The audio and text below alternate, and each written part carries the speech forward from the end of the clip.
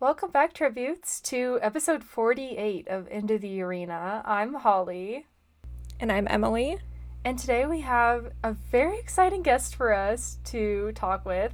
But before we dive in, some announcements. Tribute Talk tomorrow, 6 p.m. Pacific, 9 p.m. Eastern Time. Like always, be there. We are reading chapters 15 and 16 of Mockingjay with all of our friends, so come stop by for that. And our biggest announcement is that Brian is here. Brian, you may know them as Panem_archives on Instagram. So we are so excited to have you. Before we get into our discussion with you, though, we have some rapid fire questions for you. Are you ready for them? Yeah, I'm ready. Okay. Compose. Favorite Hunger Games book? It would have to be the first one, The Hunger Games. Good choice. Yes. Favorite Hunger Games movie? Very easy one, Catching Fire. Yes. Favorite Hunger Games character? Katniss. I relate to her really easily. Mm-hmm. So love that. This is off of that, but if you can't pick Katniss, who is your other favorite character, side character? Probably not the most popular opinion, but probably Gale. Gale, okay. Yeah. Oh, all right. Gale representation right here. Oh my god. Not the Gale Hate Club. Not the Gale Hate Club. Gale needs some love though, It's so true. this is good for the pod. Yeah, we need some representation here. What is your favorite memory from your time in the Hunger Games fandom? I think what I really love the most is just the feeling in the movie theaters, just waiting to see how everything comes together, because it's going to be different from the book, but just seeing set photos and hearing of things and just seeing it all come together on screen, I think is the most memorable part and most exciting part of any of the books. Mm-hmm. I love that. And we get it again. I know. Did we ever think we'd get this again? And yeah. It's amazing. If you could have a spin-off book or movie about anything in the Panem universe, what would it be about? I would really want what I was hoping the new book was going to be about. I want a story about the Dark Days. And I kind of want right there with you. Sort of like the way Rogue One from Star Wars was done, like maybe from the perspective of the first Rebels and how it wasn't successful. I would really like to see a story like that. That's a really good idea. It gave me chills. Me too. That's what I was hoping for when it was first announced. I thought it was going to be about the Dark Days and like totally new characters. I mean, we get a lot of new characters, but just something totally different. But that possibility's still there. Prequel of a prequel. Okay, and then this is controversial. Are Pita's cheese buns savory or sweet? I would have to say possibly both. Oh, that's such a safe answer. Oh, you gotta choose a side. Well, the way I'm imagining it is possibly... I don't know if you guys know the restaurant Jim and Nick's, but they have these cheese muffins, I think they call them. I don't know. But back in Tennessee, I would have them all the time. And that's how I imagine possibly them being. Okay, we're gonna have to look this up. Yeah. Do some research on these cheese I can kind of muffins. see that though, like a combo, like a muffin. Yeah. So it's like sort of both. Yes. Maybe that'll be the answer to end the feud. The fandom feud. Well, those are our rapid fire questions. I didn't even address this because when we logged on to the Zoom, like obviously Emily and I were freaking out about it, but your background, it looks amazing. If you're watching, you're seeing this and you're probably going crazy over it. It looks amazing. Brian's visuals are always amazing. Like your Instagram account, I'm just obsessed with it. It's so cool. Like just the way everything looks so stylized, and I just love how it looks going to your page and seeing all of the things that you own in your collection. It's just, and you have so much knowledge too. Like, I've just wanted to have you on for so long because I feel like you really are Panem's archivist, like your Instagram says. You just like know so much. Mm-hmm. Yeah, with the Instagram, I always wanted to do something with the fandom in an Instagram because I started with my personal page, and I would just post stuff about the Hunger Games, and then this was back in 2012, and I would always get friends just saying, "Stop posting so much Hunger Games stuff. It's blowing up my feed." What? And so then I pulled back, and then the whole series went through the first 4 movies, and I thought, now I missed my chance. But then this new book came out, and I talked to a few friends, and they're like, "Yeah, do it." So I finally did it, and I really enjoy it.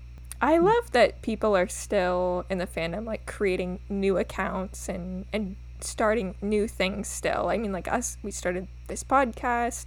You've got like your Instagram. I think AJ started their Instagram after all the movies came out. It's cool to see that there's still enough like interest and like people who are passionate enough to do things in the fandom still. So yeah, I love that. I think people always put an age range on, especially like YA trilogies or stories. Yes. And so it's really nice to see other people who were younger when the movies came out or when the books came out, and they still have a passion for it.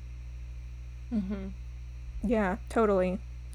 So I would like to ask you, because I don't think I really know this, and I don't think you've posted too much on your Instagram, but like, what is your Hunger Games fandom story? Like, how did you first encounter the books or the movies? How did you become a Hunger Games fan? So going way back in time, I always heard about like YA trilogies, and I was like, I don't know what that's about. I wasn't really a big book reader.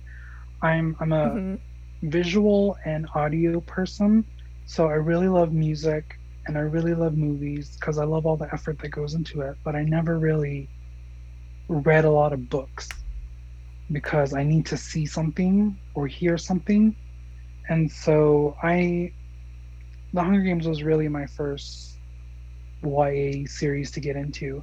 And I remember one of my friends and her mom always talking about the Hunger Games.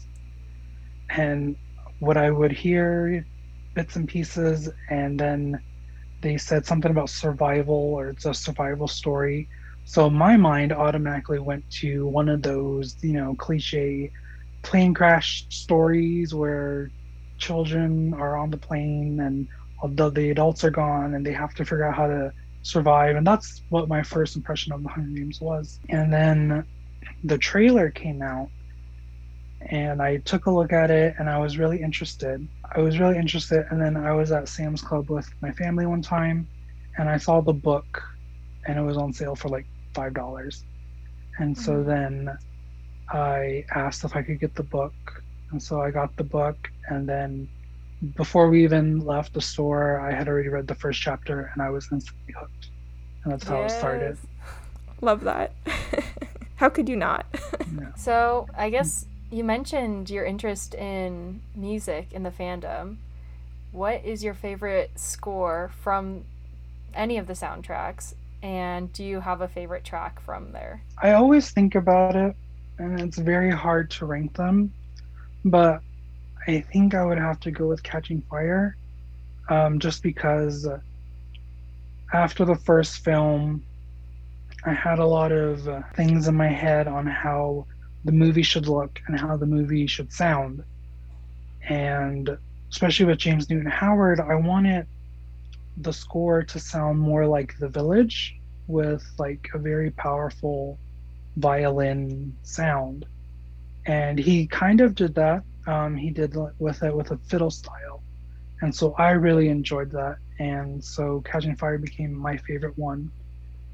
And then for a specific piece, my absolute favorite is Arena Crumbles. Ooh. That's a good one. That's good.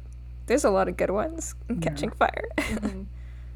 I think all the pieces that have that theme that's in Arena Crumbles, they're really my favorites. Starting with I Had to Do That, then Katniss is chosen, and then Arena crumbles. Just I really love that vocal work that he did, that piece. Mm. Yeah, it's just so eerie whenever you listen to it. Always gives me chills. It's epic. all of his music is epic. What are we talking about? I'm curious, like, do you play any other instruments besides piano? Musically, I started off with the tuba. Oh, okay. That was in middle school, and then in one of the books that we had, it had the keys on a piano labeled, and so from there, I took that, started learning notes on the keys, and then just taught myself piano. And I really Wow. stuck with piano. I don't have any recollection of how to play the tuba. And I've tried to do other instruments. I've given violin a try just to try and play some pieces from the Hunger Games, but it hasn't really stuck. So right now it's just mostly just piano. I do the organ a little bit, but they're very similar. Cool. So I love the posts that you're posting on your Instagram of the clips from the Hunger Games movies, and then you're playing the piano. Like, I think it's so cool. Yeah, the yeah, talent. Because I feel like in this fandom, there's there's so many creative people, but I feel like right now you're the big musical aspect of the fandom, like in terms of what people are producing and content that is being created. So that's really exciting, and I'm excited for the ballad score to come out for you to get to do that all over again. It'll be so fun. yeah. Although Right? I'm still waiting for a official piano book from Mockingjay Part One Mm. and Two. We never got those. I feel Interesting. like there's so many things from Mockingjay Part 1 and Part 2 that we just never got. They Yeah, just stopped with everything. They're just like, oh well, here's They all the stopped merch, caring about everything, us. soundtrack.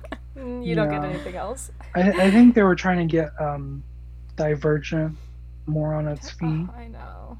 and so I think Mm, they're like that's a good point. they like it enough. I think we can try and help our other properties, and so I mean, if you really look at it, there still is a lot, especially with the viral marketing for like the district voices and the Capital TV, which I thought was really cool. But then it also plays with the story where information put out is restricted.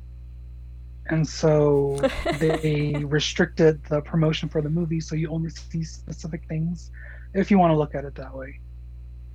So, That helps a little, maybe. yeah. I feel like, yeah, like Holly was saying, you have so many cool and like unique talents that like you bring to the fandom that like other people like aren't doing, just like music, and then everything with like costume design and the costumes. I feel like you're really like a wealth of knowledge in that area. Is that like, so you started music before you were into the Hunger Games, like playing piano and everything, but like costume design, is that something you were into before the Hunger Uh, Games, or is that something that like came from your love of that? it came from Catching Fire. When I growing up, I always thought, going into a profession, I didn't really know what to choose. I was always doing art, then science, then just going all over the place. So then I stuck with music, and James Newton Howard has been my favorite for a long time. He did the scores for my three favorite Disney movies, Dinosaur, Atlantis, and Treasure Planet. And so always with music, he was always there. But the costuming and fashion did not happen until Catching Fire with Trish Somerville's work. She really got me into looking at different designers, seeing how you could put them together. And then I started creating my own stuff. And my first fashion project was making my own Katniss cowl. Oh wow. And Oh, cool. yeah, and so then from there, I just became obsessed with how to take clothes apart, put them together. And growing up, my mom, she taught me how to sew, she taught me how to knit, but just basic stuff, just in case I needed anything. And so then I started looking back on those skills that I learned, and then I just expanded it, looking up YouTube videos. And then I did study for a little bit at a university doing apparel design, but it wasn't really a good fit with me. I was too creative for them, and we clashed a lot, and I had to leave. You needed to be on like Project Runway or something like that. Well, they did have a girl there who was on Project Runway, Whoa. and they put her on a pedestal, and they say she's the best, and then they really don't like you at my university. They really did not support you until you were successful. Then they would take the credit, like, oh, they're successful because of what we taught them.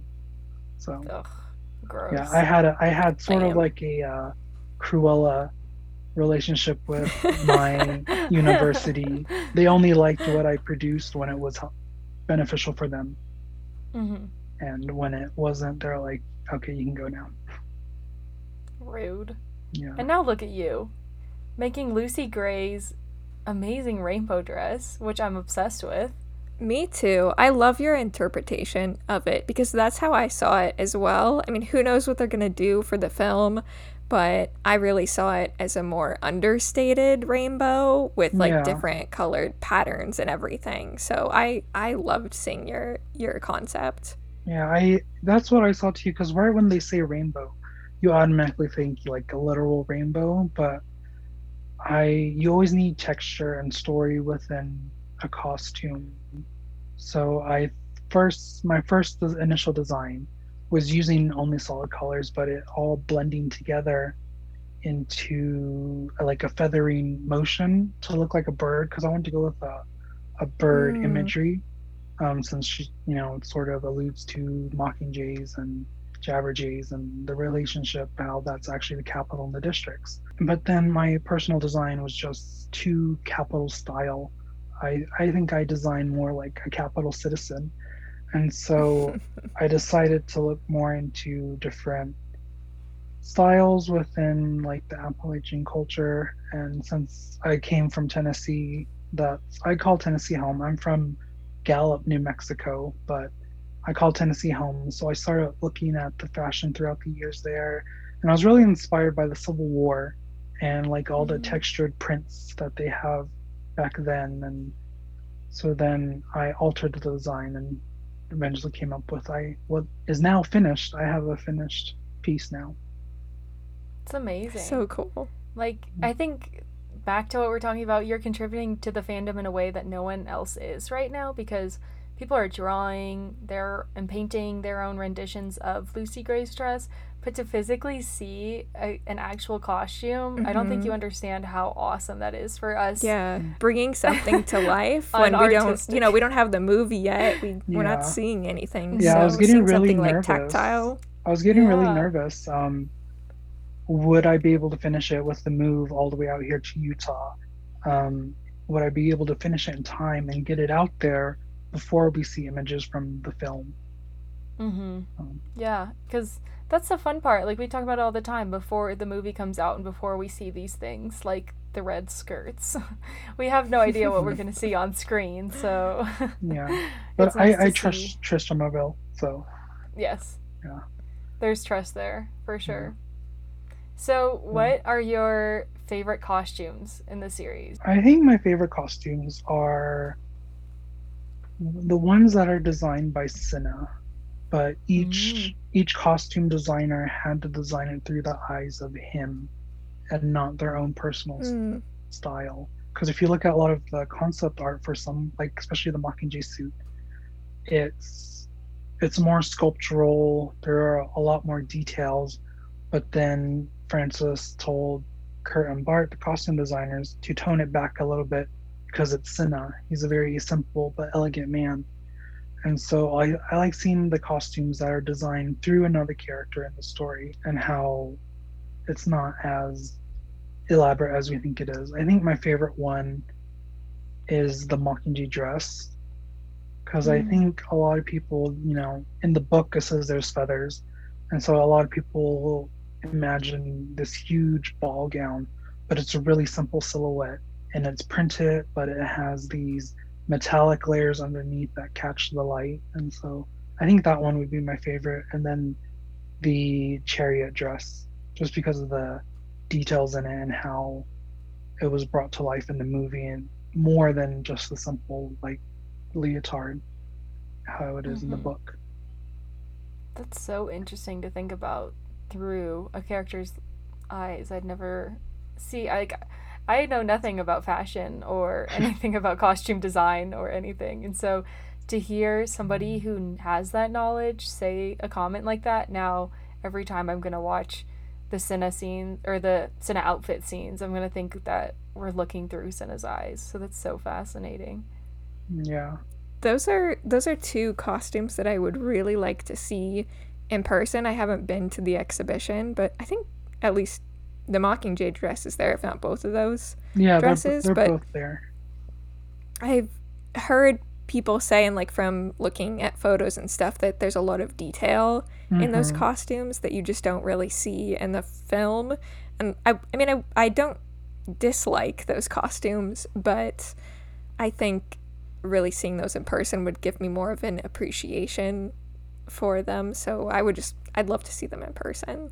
Yeah, I think especially with the chariot dress, everyone thinks it's black, but when you see it in person, it's a laser cut lamb leather, and it's actually has a brown tint to it, and then there's a gold metallic fabric underneath, and again with the light, it moves and has a really nice quality to it. Yeah, it definitely looks black to me. Yeah.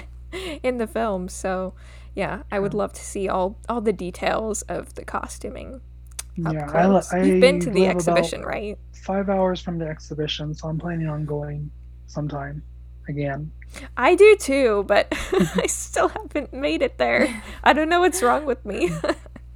I need to get there. It's gonna come one day where they're like, oh, we're closing it down. I'll be like, I haven't been. I need to go. Like, right? I was gonna go when it was in San Francisco, I think, before it was there, and I had my plan. I was like, okay, I'm gonna make it there. Then they moved somewhere else, and I was like, oh, yeah, it's like gotta get to it. My chance.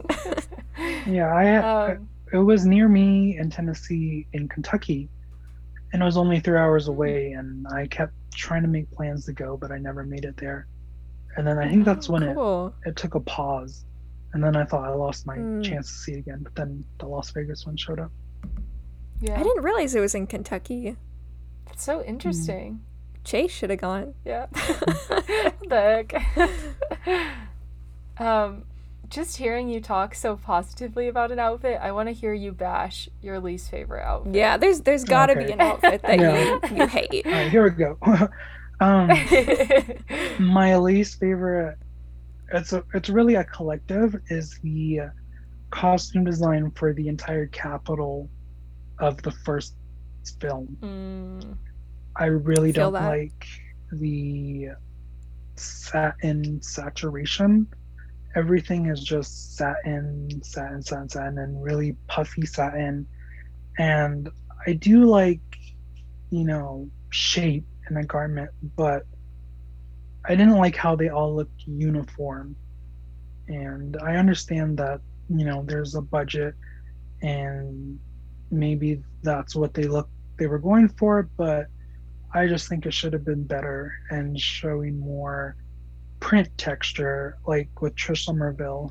Each Capitol citizen was so individually made, whereas you see, for me, I've seen the movies a lot. I see repeats of certain Capitol characters, like, oh, I've seen them in like 5 other scenes because they've only got those few costumes.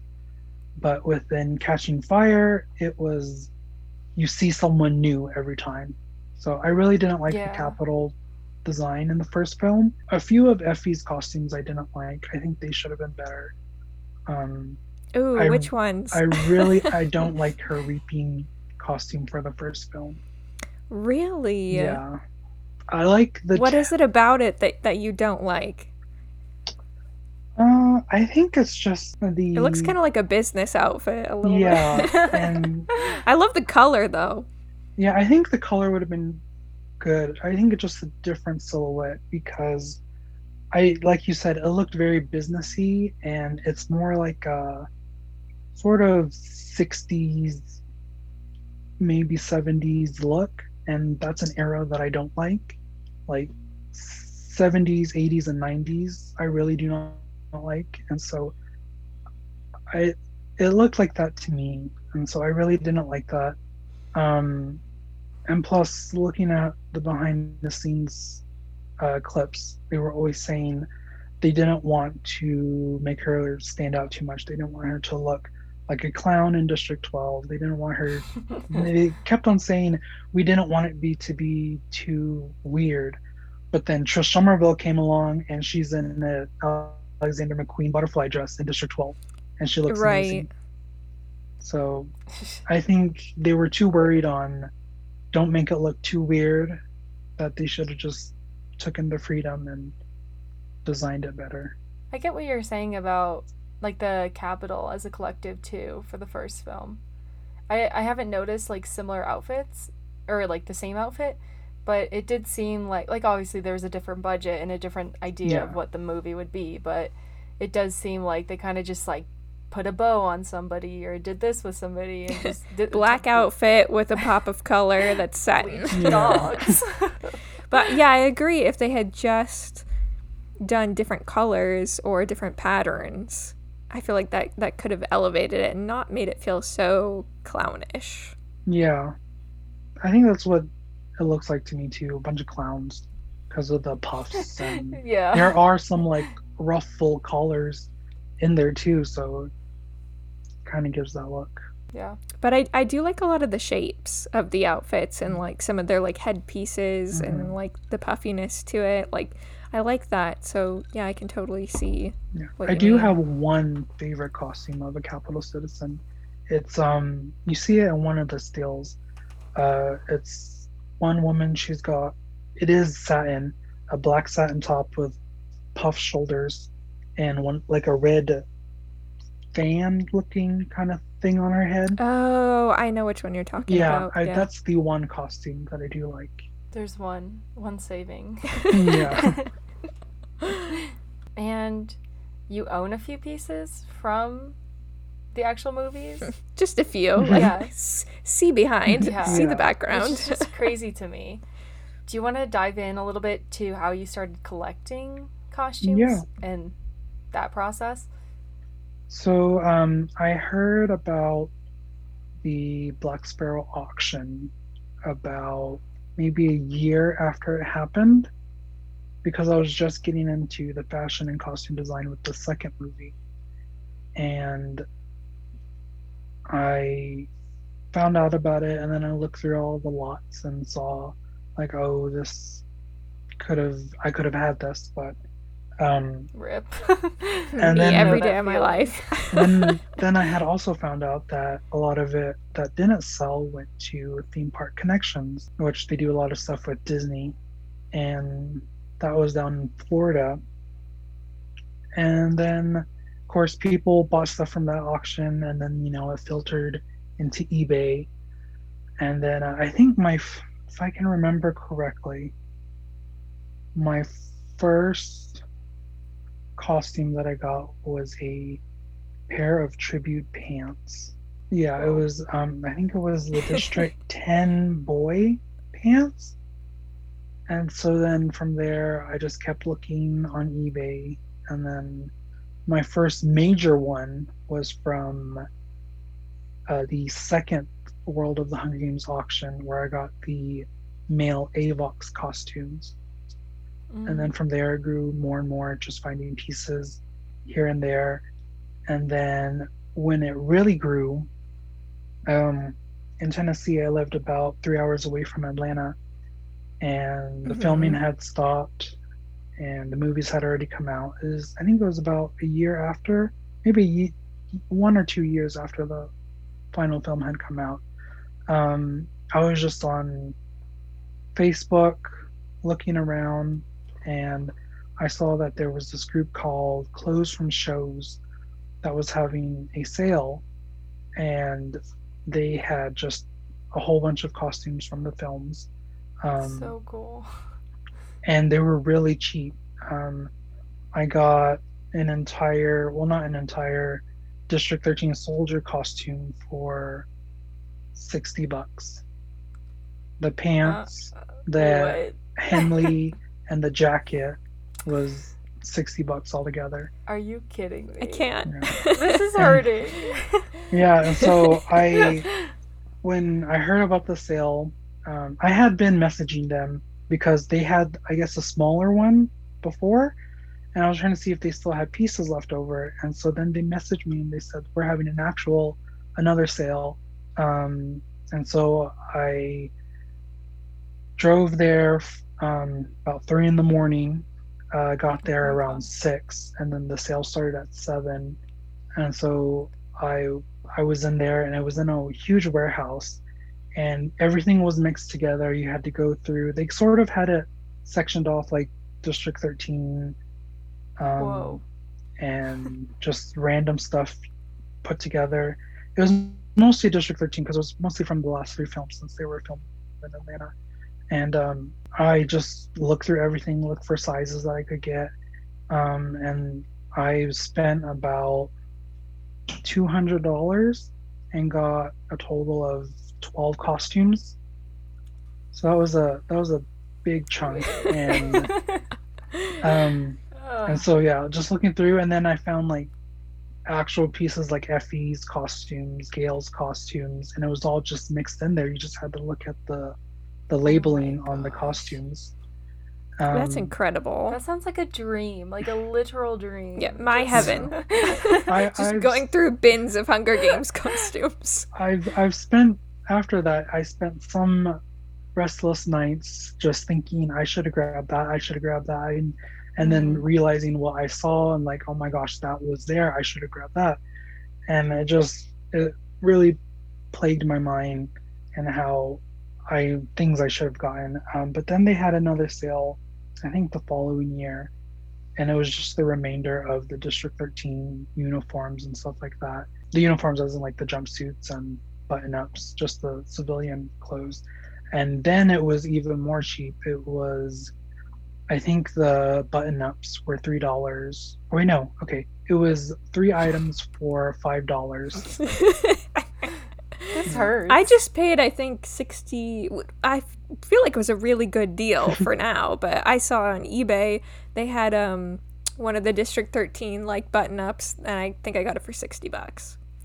So I was happy with that, but yeah, that's incredible. Yeah.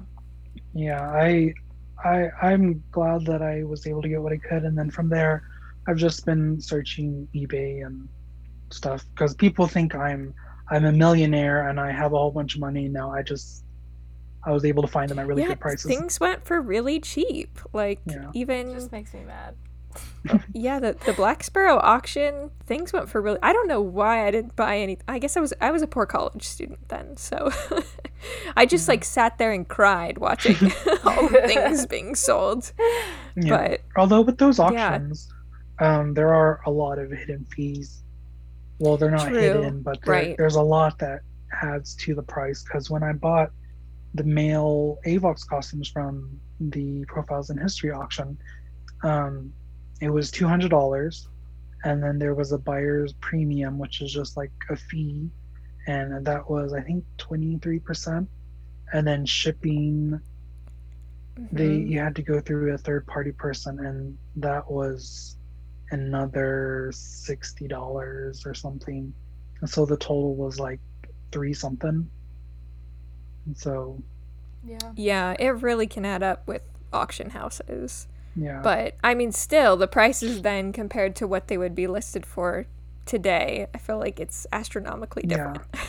I mean, you do get some people who have pieces and they try to sell them, and they sell them for a lot higher now, but they do sit there for a while before they ever leave them. I bought a couple years ago Effie's alternate reaping shoes from the Black Sparrow auction, and I think that was sitting on eBay for a super long time. I paid a ridiculous amount of money for it. It's like not even seen in the movie, but there is a picture of Elizabeth Banks wearing them. And it's funny, on the bottom they have some gray like cement still underneath, so you can see like that was the color of like the stage that they were standing on. But what I really wanted it for is because I just wanted to have something from that auction and then have one of the little like certificate of authenticities from that auction, which I just think is really cool to have. But yeah, the only thing I have from a Black Sparrow auction is a garment bag that has the logo on it and says the Hunger Games auction. Everything else I got was from private collectors. Yeah, I've gotten a few things from I think probably the same person that you got. Like I see behind you the Panem seal. I got one of those too. I'm assuming you got yours off eBay. Oh yeah. I think and then you got some posters and I got some posters too from Mockingjay. I think that was from the same person, which those were pretty cheap. I think.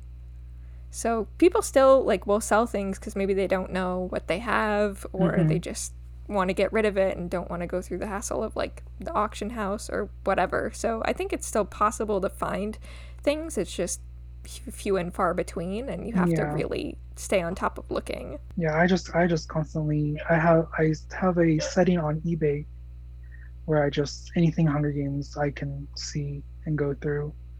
And then every now and then I see a piece that shows up. And now, Holly, you gotta get something. I know. I'm just sitting there like, oh, what I would give. See, when the movies came out for me, I was 12, so I didn't really get any participation in buying things.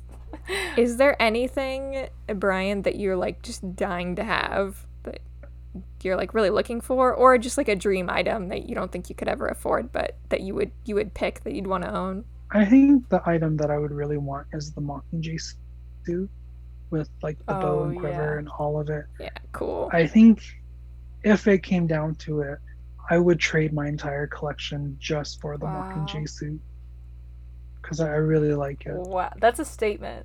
That's a statement right there. What about the red Mockingjay suit? Would you take that one, or do we not like that?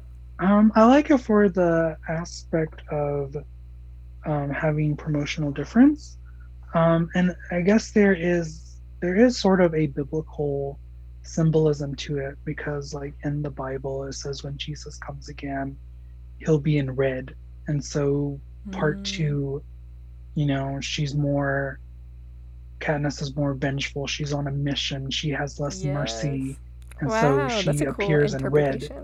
And so I don't know if they decided to go with that sort of that biblical symbolism, but I do like the suit for that, but I wouldn't trade my whole collection for the red suit.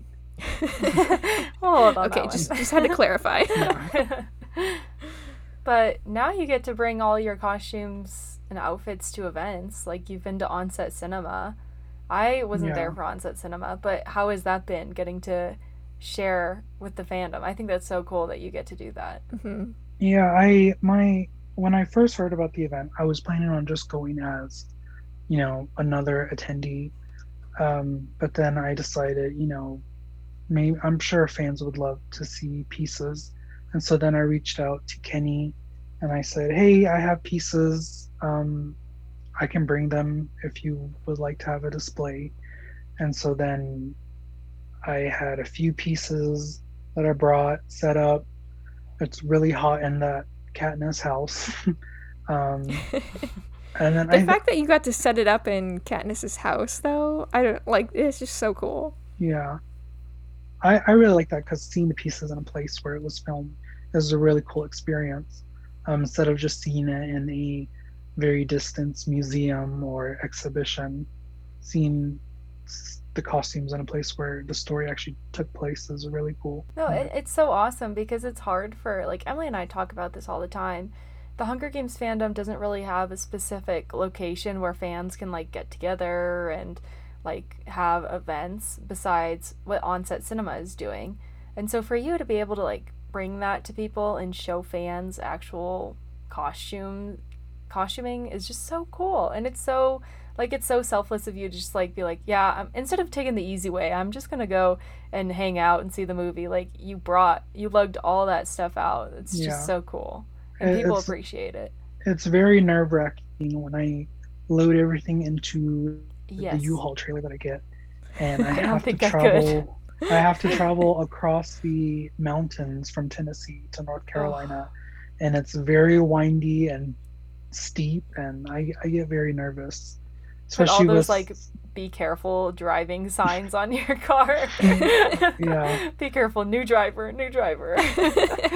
yeah. I mean, if you want to ever get people away from you, all you gotta do is put your hazard lights on, and they'll just Mm, vanish. So true. yeah, so yeah, that's the most nerve wracking part is going through the mountains from Tennessee to North Carolina, and then getting there and having enough time to set up. Because every time I've gone there, I've planned ahead and tried to have enough time to set up. But I'm always every time I set up, I'm setting up 15 to 30 minutes into the event because Mm. Kenny comes in and he's like, "Are you ready?" And I'm like, "I'm almost. I have a few more mannequins to I dress, and saw I'm you almost when done." because I was at the event and you were just like rushing around trying to finish Yeah, everything, but it was awesome. the only ones that I have pre-dressed are the Peacekeeper costumes.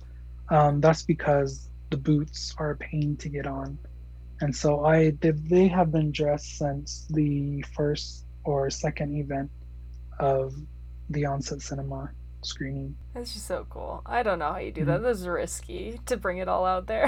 Yeah, I was gonna say I'm hoping we can do another one, but then this time it will be even more risky because I have to bring them all the way across the country from Utah. Mm, That's a long Um, way.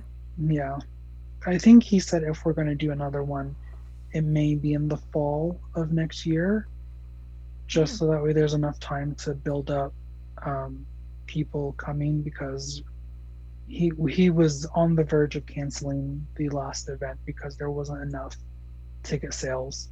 Or if we do another one, we're hoping for the fall. And I have suggested to him possibly doing one in Atlanta for the yeah. Catching Fire 10th That'd be really anniversary. cool. See, I And then think I I mean wouldn't the go lead that. up to Ballad because Ballad's coming out next fall, so hopefully there'd Yeah. be a lot of interest from people who Hmm. maybe have even like stepped away and haven't been as interested recently in coming to something like that. And it'd be in a more easy place to get to than driving all the way out to Hickory. Yeah, it is kind of in the middle of nowhere. Yeah. Sounds I about mean, right. I enjoyed going there though, as Hmm. someone who had never been there before and seen, District 12. Yeah, I don't know if I would go back or not and like do it again. So, Yeah. Yeah. We were looking at places and it's very hard to find a place because then the place wants to charge and Yeah. they have their own stipulations of what you can do there. So I had suggested that we do maybe a Mockingjay Part One screening, but at where the quarry location is, where she sings the Hanging Tree. Mm. But that is a public park, and he said usually anything with a public park it has to be free. So Oh, yeah. So and then I under think under the table. yeah, I think other places I was thinking about was the goat farm where they filmed the District 12 Square. That's an artist community and they're very picky. Like if you go there and just take pictures, they will stop you and ask you if you paid for the allotted time to take pictures there. They even have Oh, signs everywhere saying do not take photos here. hmm. Pay first pretty much. Yeah. rude. So I don't know. We And just want to have a plus, Hunger Games event. yeah, people live there, I'm pretty sure. So there's that you have to deal with. And then I think another place I was thinking of was a Swan House, but that may be really expensive. And I don't know That where would we be would so cool set up. though. Like they have that courtyard or like that grassy lawn area Hmm. there to do it there. I feel like there could be a way to incentivize like, oh, we'll have all these people come and they'll pay to go on a tour through the Swan House Yeah. or something, I you mean, they know? did have for a while, they had Capitol tours at the Swan Right, House. yeah. And I was able to go to that one time. And they had a room on the second floor just full of stuff from production. And then one day I went back and asked if they still had that, and they said no, because Lionsgate didn't renew a contract with them, so everything got moved out. So yeah, I think that's the struggle. Like, where as Hunger Games fans, like, do we go? Yeah, we need a place, a time and a place, and we'll be there. It would be so cool if they started like an actual museum at Henry River Mill Village with Hunger Games things. I think that would be so cool. I was talking to the owner. I was talking to him one time because he was telling me his plans. They are planning on renovating all the houses, but and they are going to completely redo Katniss's house as sort of as the way the new one is. You guys stayed there, right? We did stay there in the renovated cabin. So they're planning on renovating it to that level, Katniss's house? Yeah, and then that will be the museum area. So I don't know how I feel about that. Yeah, I was hoping that they would keep the house the way it is for the historical aspect of the movie, but they are planning on completely redoing that entire house. But they said the timeline for that before they even get to Katniss's house is probably 18 years. So my gosh! So we have some time. We have some time. Okay. I feel like the first thing they should do is renovate the general store or the bakery and make that so that you can go inside, turn it into some sort of cafe or restaurant, and maybe have a small museum section in there, like, because people would love to be able to go inside. I think that'd be so cool. Yeah, I've been inside there when I was trying to hang the Capitol flag from the bakery. It's falling apart. The floors are very uneven, and and that's the reason why I didn't hang the flag the other times, is because I can't remember his name, the owner, but he said that it's not safe to have people in there right now, so they're trying to limit the people in there. But when the village was for sale a couple years ago, my mom and I we fantasized about buying it, and just like you said, we had plans to like make the general store a cafe, and then on the top level having my costume collection on display up there. How cool would that have been? So maybe some Hunger Games fans should have got together and made something happen. But I mean, I feel like the renovated cabin, like, they're doing a really cool job with that, and it was cool to be able to stay there, and like all the work that they put in and pulling different like historical pieces like together to highlight in the cabin. Like, they took pieces, like things that were from the general store, and put it in there, and just like the history, we kind of got a tour of it, and it was really cool like how they put it together. Yeah, I like that they do that. Someone is saving a piece of cinematic history, but also for actual history. I just wish it was more for the cinematic history. Yeah. Right. Yeah. Oh, I kind of wanted to talk about, so you're an archer too, like you're into archery, right? So cool. So like cool. This is just like another like talent. Let's add it to the list. So, I mean, is that something that you got into because of the Hunger Games? How long have you been doing that? I've been doing archery for a very long time, since I was little. But I never really had my own equipment. It was always like summer camps where they had the equipment available, and then I would just spend most of my time there. And I didn't really have an established personal archery style until the Hunger Games, and I looked more into different kinds of bows, because mostly my own experience with archery was the compound bow, the ones with the wheels on the top and bottom, and I really didn't like that style because it was too mechanized for me. I guess that's my Native American side coming out. It's not very good. And so once I started getting more in traditional archery, off the shelf bows and stuff like that, I really got into a good rhythm with that, and that became better for me. Then I found out when I was in high school that my school had an archery team, and so then got with Wow. that, and I just took off from there. And the Hunger Games has made it more fun. Absolutely. Yeah. I remember going to like camp out here after like reading the Hunger Games, seeing the Hunger Games, and me being like, "Take me to the archery area. I'm Katniss." So, I mean, that's so cool. And you still do archery like right now? Yeah. Well, not right now because of the move, Mm. but there is a facility, the Easton Archery Foundation Center, which, if you know, the Easton Company is the one that made the arrows that Katniss uses in Catching Fire and Mockingjay 1 and So 2. cool. And so I planned on going there, but I think they're trying to fix the reservation system for because you have to reserve lanes, sort of like Mm. bowling. Um, and you have to reserve lanes, and so they've updated their system. I need to check on it right now. But right now I've gone like a 4 to 5 month pause on archery, and so I think Mhm. my form may be pretty bad right now, but I'm trying to get back into it. No, that's Yeah. so cool. That's But yeah, really cool. so yeah, I my personal equipment is the Catching Fire bow, the Hoyt Buffalo. What? Um, That's so cool. Stop. mm, yeah. So oh, I have it right That's here. so Let's see. sweet. Oh. Show It's and tell. Awesome.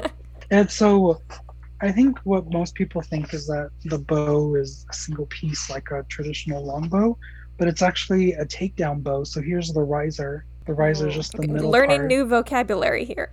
Yeah. I painted it to Okay, look like the cool. Catching Fire bow. Some of the paint is coming off, and then you have the limbs, which I also Oh. detailed to look like Catching Fire with the carbon fiber. So then there's two pieces like that. Wow. Yeah, and this is a This is so takedown bow, so cool. it's like easier for storage and travel. And then Yeah. Okay. you just string it. My personal arrows that I use, I made a quiver to look like Katniss's quiver in Catching Fire. Whoa. And then these are the Easton Amazing. arrows. Yeah. And then the difference between the movie and the ones that I use are that these are feather fletchings. That's Mm. actually more preferred than the plastic ones you see in the movie, because when the arrow goes over the riser, they compress, so that way it doesn't sort of Gotcha. veer off. The plastic ones just look cool. Yeah, it was more for aesthetics, but I think they should have used feather anyways, because as you can see, you can get feather fletchings that look exactly the way the movie does. Yeah. So Hmm. I I'm just think super they should have curious. done that. How much does a set like all of that? Like how much would that cost? It varies. So I found this Hoyt Buffalo on eBay for about $400, and a new one Okay. goes for Whoa. about 800. So Interesting. and then you have to look into draw weights, which is when you pull back the bow, how heavy is it? And if you're a new person, you should start off with a lower one. But since I've been doing archery for a long time, I was comfortable with just getting a bow that was the lowest price, and so this was the lowest price, and so my personal draw weight is on this one is 55 pounds, which could be really really heavy for someone, but for me, I've trained my muscles to be able to draw that and hold Wow. an aiming pose for good enough. And so usually I think if you're starting archery, you should start anywhere between like 15 and 20 pounds. That's Oh my also what gosh. I'd they have to be like use. 5 pounds. Yeah, 1 pound. I remember I tried archery once and I could barely like pull it back. I was like, I'm gonna be Katniss. This is so cool. And I was like, nope, this is not for me. Yeah, I think Oh. there's also a stigma with archery, especially with men within archery. Is like if you don't pull a high draw weight, you're not a real man, and I really don't like that. So if you're starting archery, do yourself a favor, start with a lower draw weight, and if you want to work up to a higher draw weight, because like me personally, I would like to go hunting and do all that kind of stuff with archery, and so with hunting, you have to have a 45 draw weight or higher. That's just so that the animal does die quickly and the animal's not in pain. Because if you go like after an animal with a toy bow, you're not gonna get much done. So, wow, that's so cool. It's just a whole like side of the Hunger Games, like that I don't really know anything about. Yeah, so like Katniss, she should be out there with a 45-pound draw weight or higher for a hunting and the arena. From like the scenes that you've seen in the movie, since archery, does it look right to an archer? Is it like an accurate portrayal? I think in the first film, most of it isn't right. Especially, I think the one that bugs me the most is the feast scene where she rapid fires at Clove, and it's not done right. The way she does it is she has the arrow, and the arrow is CG, so she's just doing the motion, but she's just putting it forward to where, if you can see, like, there's that shelf right here. That's on the arrow's on the wrong side, but CG, they just put up there automatically. And that's the thing that bugs me the most is her rapid fire in the first film. In the second film, they fixed that, and you actually see her when she draws. She has the bow canted a little bit, and she goes on the opposite side and then pulls back. So, and then interesting. So with the second and third and fourth film, the archery does look a lot more real.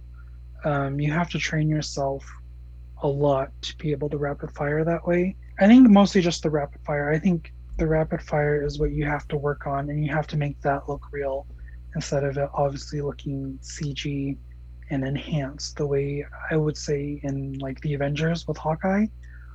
I think that one bugs me the most, of how it doesn't look real, because you see the arrow it's got a gliding motion that an actual arrow wouldn't have when you rapid fire. And so but I think with the last films they did a really good job of making it more realistic, and they had her practice more so she could get the motion right.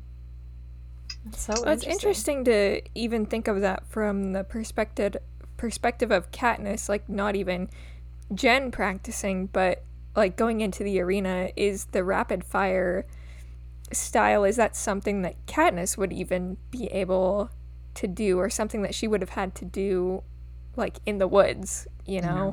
I think she would, because especially like in Catching Fire, when she's in the woods, she says she's distracted, that she wouldn't be able, if a pack of wild dogs were to attack her, she wouldn't be in the right mind space at the moment to defend herself. So I think she would know how to rapid fire just in case anything in the woods was ready to attack her. Yeah. And so I think she has that mentality, but then it got altered when she had to actually use it for combat. And so then you see it a lot more smoothly in Catching Fire.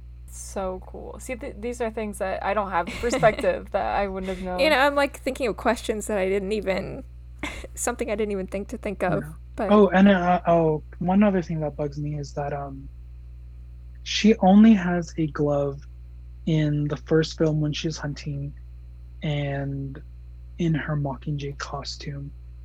I understand that having a glove on the entire time doesn't really work, but you should always have an archery glove or tab when shooting, because the string on your fingers, if you have that constantly like that, you can do permanent nerve damage to your fingers. So she has it on, it's part of the Mockingjay suit, but she doesn't have it when she's hunting in the woods. Yeah. Or no, she has it when she's hunting in the woods in the first film, and with the Mockingjay suit, but like when she's in her District 13 soldier or in the arena costume, she doesn't have a glove. I feel like the arena makes sense because like it just might not have been provided, so she had to make do. But yeah, for other scenes, that's weird when she had it hunting and with the Mockingjay suit. And especially if like within the story she's doing a high draw weight, her fingers would be hurting. But I think for filming they had rubber limbs made, so it was more like a 15 pound draw weight, so that way she can hold it for long times while filming. And then Right. she could also dry fire, which is firing without an arrow. Because if you do that with a regular bow, um, the momentum is transferred with the arrow, so all that energy leaves the bow with the arrow. But if you don't have the arrow in it, all that energy stays in and it vibrates the entire bow, and the bow can explode on you. Oh my gosh. Whoa. Yeah. Wow. See, I didn't realize So that the worst case, it can explode. At most, maybe your limbs may crack and then they're not useful anymore. I didn't realize that the arrows in the first movie were also CGI. I thought that was all like practical for some reason, and I thought it was only CGI, like because the budget was bigger later. But it's interesting to know that they made mistakes with the CGI in the first film.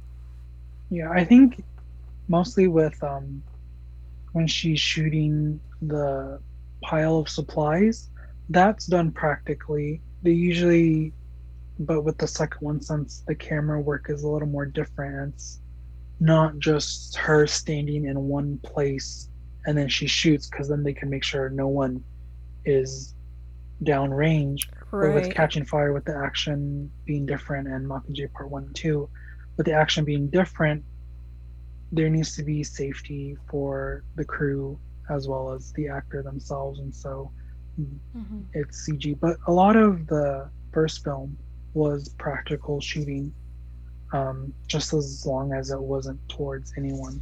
Like in the hunting scenes, if you look in the behind the scenes, she is firing an arrow. Okay, I want to shift a little bit, and last kind of discussion point, talking about Ballad. So I'm curious, like, did you, Ballad as the book, I mean, you had said that you would really like something about the Dark Days, which is kind of what I thought the book was going to be about, but were you excited when you found out what Ballad was going to be about, and did you like the book? Well, yeah, just like you, I was hoping it was about the Dark Days, and then I heard it was about snow, and I went a little back and forth, but then I was thinking, Suzanne Collins, she has more story to tell, and so I'm pretty sure that there was going to be a purpose to the story, and not like sort of like how Disney films are, where like, oh, we want you to not think of this character as a bad character anymore, but as just misunderstood. And I don't think she did that with the book. In my initial review of the book, it was that you feel the same but different about Snow. You still don't like him, but you know more about him. And I really did like the book. I liked the structure of telling the game how the games was built, and how it wasn't the same as we see in like the 74th Hunger Games. Of course, having costumes be so prevalent within the story again, I really enjoyed that. Yeah, it's very especially exciting. from the Capitol side too. I mean, I guess Katniss talks about Capitol costumes like with Effie and stuff too, but I don't know, just kind of a different perspective, and like being in the Capitol so much, I thought was really interesting. But yeah, costumes for sure. How are you feeling about the costumes that we've seen so far? Yeah, that's what I want to know. Like, I mean, I know you've said that you trust Trish Somerville, who is returning for the costumes, but like you've got to have some sort of thoughts about like how you're feeling from what we've seen of these set photos. Yeah, so when I imagined the Capitol, I sort of imagined it somewhat like how we see in Catching Fire and the other films, but I imagined it very elegant, high fashion. What I didn't expect was the sort of 40s World War look that they're going for with this new film, which is understandable, because if you look at District 13 and sort of the first costumes of the first film, especially the Capitol, there is that historic 40s World War look within it. And so it makes sense that the story that we're getting into with the 10th Hunger Games would have a more of a historical look. I just didn't expect them to go so full on, it looking like a period piece.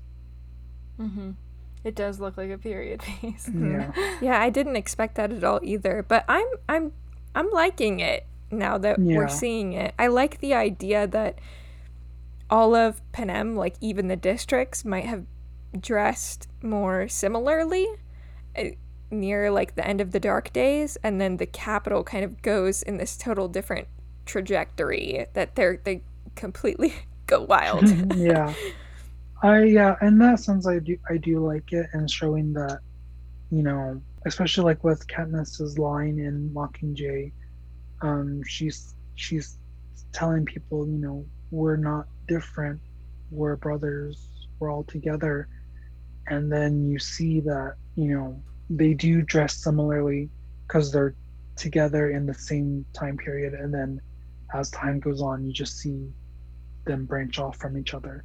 And then they're filled with, you know, the idea that, you know, especially what I really like about Songbirds and Snakes is how the capital is, you know, again with capital propaganda, they're telling people, you know, just you hear a lot of district scum and, you know, the negative connotations with the word district, because they really don't like the districts, and they're like, we gave them everything, and they try to defy us, so we need to treat them the way they want to be treated, like scum, even though that's not what the districts want to be treated like. So, pretty optimistic. Are you hopeful for the movie? What are your thoughts in general? Now that I've given myself time to know that they're going with a different aesthetic look, I'm sad that Phil Messina is not returning for production design. Yeah, but me too. I kind of like that there is an old world look to it, and it gives Panem its own history than what we just see in the movies that we've seen or what's described in the book. You start to see Panem in a historical context, that it's been there for a long time. But I'm excited to see what they do in the film and how it all comes together. Yay. This is you'll get this that is movie someone's feeling interpretation. again. Yeah, this is someone's interpretation. It's not, you know, always ours. And I do always tell people who maybe don't like the movie because of the way it's not the way they imagined, and I always tell them in the credits it does say based on, not the literal translation of. So there you go. There you go. I'll have to remember that as I start to digest valid information. No, it's got to be right. It's got to be perfect. Yes. Yeah. Well, it's a good point, because people do take what the movie is as fact, and so, well, what it portrays as fact. So that's a good piece of advice going forward with Valid. So I like that. But I'm excited to see how it all unfolds. I'm just happy again, like you said, to be back in the theater and seeing it and having that experience. Yeah. Will you be at the premiere? Yes or no? If I get invited, I will. Yeah. I will be there, and I would love to be there. Yeah. We gotta have Panem's archivist. Exactly. We should write a list, like make a letter to Lionsgate and be like, here are the people who need to be at the premiere and why. So thank you. Yeah. They should just invite everyone. Just forget everybody else. Have the cast in there, the crew in there, and then everybody else should just be fans. Open invite. Let us in. Let us walk the carpet. Yeah. That would be really fun to walk a red carpet like that. Oh, yes. I know, right? But, yeah, this has been an amazing talk.